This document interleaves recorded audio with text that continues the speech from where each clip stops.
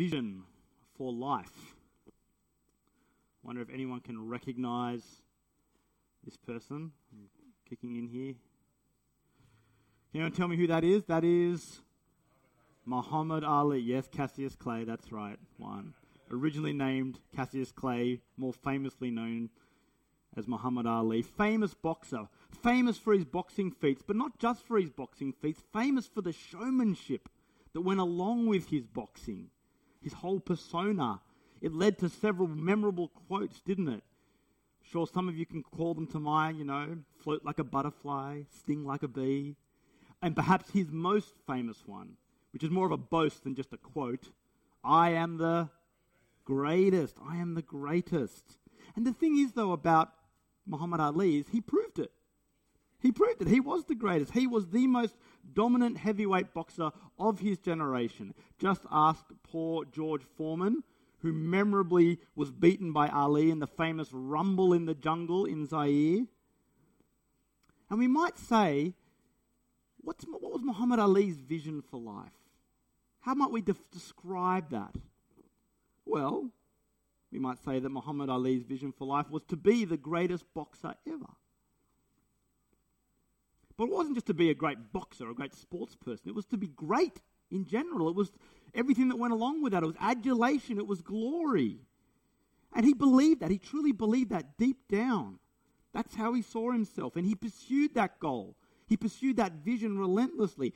Everything else in his life was there to serve that ambition, to serve that vision for life, of success, of adulation, of glory. And I think, the same can be said of most professional athletes.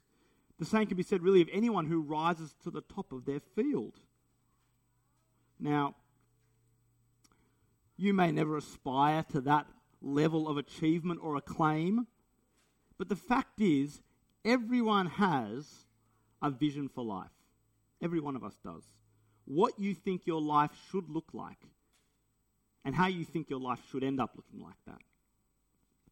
And I think for many people in the world, well, for everyone really, for everyone, while we might frame it differently to Muhammad Ali, while it might be a little more modestly expressed, our default visions for life are similarly self-orientated.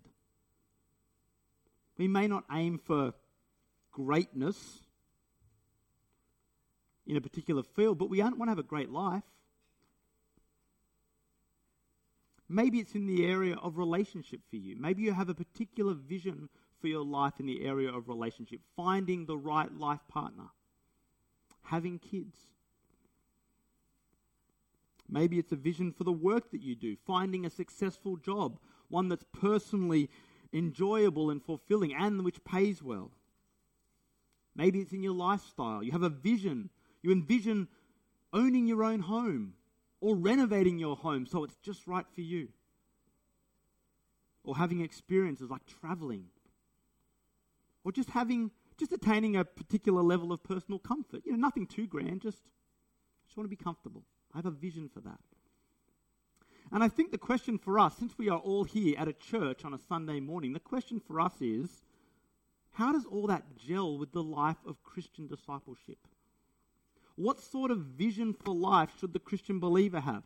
Is it possible just to have the life I just described, or at least parts of it, and just add Jesus in? Is that your ideal vision of the Christian life? Yes, he's an important part of that life. He's a big part, but he's just one part among these other parts, these other visions that I have for my life. I think that's a vision of the Christian life that many of us here in comfortable Sydney find very appealing, and which many, I dare say, are living. Is that the vision for life of the Bible? What if that isn't the vision of life from the Bible? We're continuing our way through the Apostle Paul's second letter to the Corinthian church, as Mike said. And in the passage before us, what we see Paul doing is casting a particular vision for life. One that pushes back against what we might call the Muhammad Ali vision for life. The vision for life that makes us and our desires and our ambitions the center of everything. And this is much more widespread, I think, than we would like to admit. Paul's point is that the Christian life inherently and necessarily doesn't operate that way. How can it? How can it? If God is real and you come to that realization that God is real and you submit to him and his lordship as the creator, as the sustainer of life, as your personal savior, then by extension you are saying that you are no longer the most significant reality in your life. You can't be. God has to be. And that's the biblical vision for life. The biblical vision reorients human ambition and desire and confidence. Instead of us and our desires and our ambitions being at the center of everything, God and his desires and his ambitions are at the center of everything.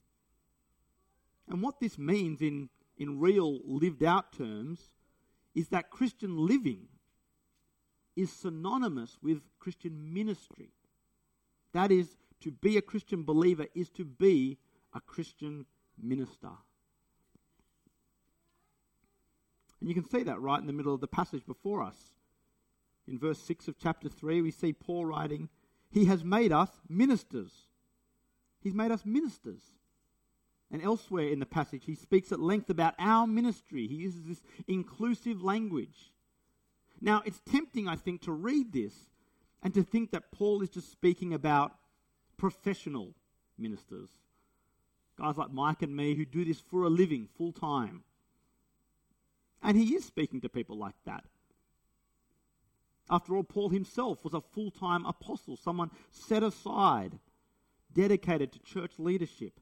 But he is also speaking to all Christians. He's addressing the entire Corinthian church, remember? Not all of them were leaders in that church, but all of them are believers. All Christian believers should have this vision for life because all Christians, by virtue of their faith in Christ, have had the orientation of their lives shifted from ourselves to God. And now before, alarm bells go off, Paul isn't saying that everyone who's a Christian, everyone here right now who's a Christian believer, has to stop life, suddenly enroll at Moore College or SMBC or YouthWorks College. He's not saying that. But what Paul is saying is that when you are captured by the truth of who God is and what glorious thing he has done for you and for all existence in Christ, then everything you do and say, everything about your life will inherently point people to God once you're captured by that. In other words, your life becomes ministry, a service to God for the eternal benefit of others. That's the point of Paul's captivity illustration in verse 14 of chapter 2.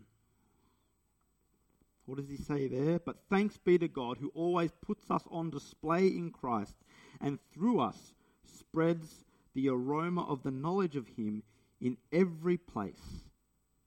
Paul's referring to the practice that victorious Roman generals had of leading a procession through the streets of Rome, putting on display the spoils and captives of war. Incense would be burned and the aroma would waft about upon those who were part of the procession, anyone who came to view the procession. And Paul is saying that he is one of those captives, that he is a captive of God. And like the chief captive, Christ himself, he goes where God leads, doing God's will. And as he does so, he's on display, spreading the aroma of the knowledge of him in every place. And this God-centeredness, as you may have picked up from the metaphor, it comes with a not insignificant degree of suffering and humiliation. It's to a world that naturally views the person of God with hostility and rejection and scorn. And so while to some our lives of ministry, of sharing the good news of Jesus will be as an aroma of life, to others, Paul says, we will be an aroma of death. You ever smelled something that's died? Maybe a rat that died behind a skirting board and you uncover it. I used to drive around in my previous work with the ministry QuizWorks a lot around the place. We would drive in outback areas in like Queensland where it gets to 45 degrees regularly. And have you ever driven by roadkill that has been baking in the sun for days and days? As you approach it on these long highways, you can smell it kilometres away in the car. It becomes overwhelming as you draw near it. And then even as you pass it, it takes a kilometre or so for the scent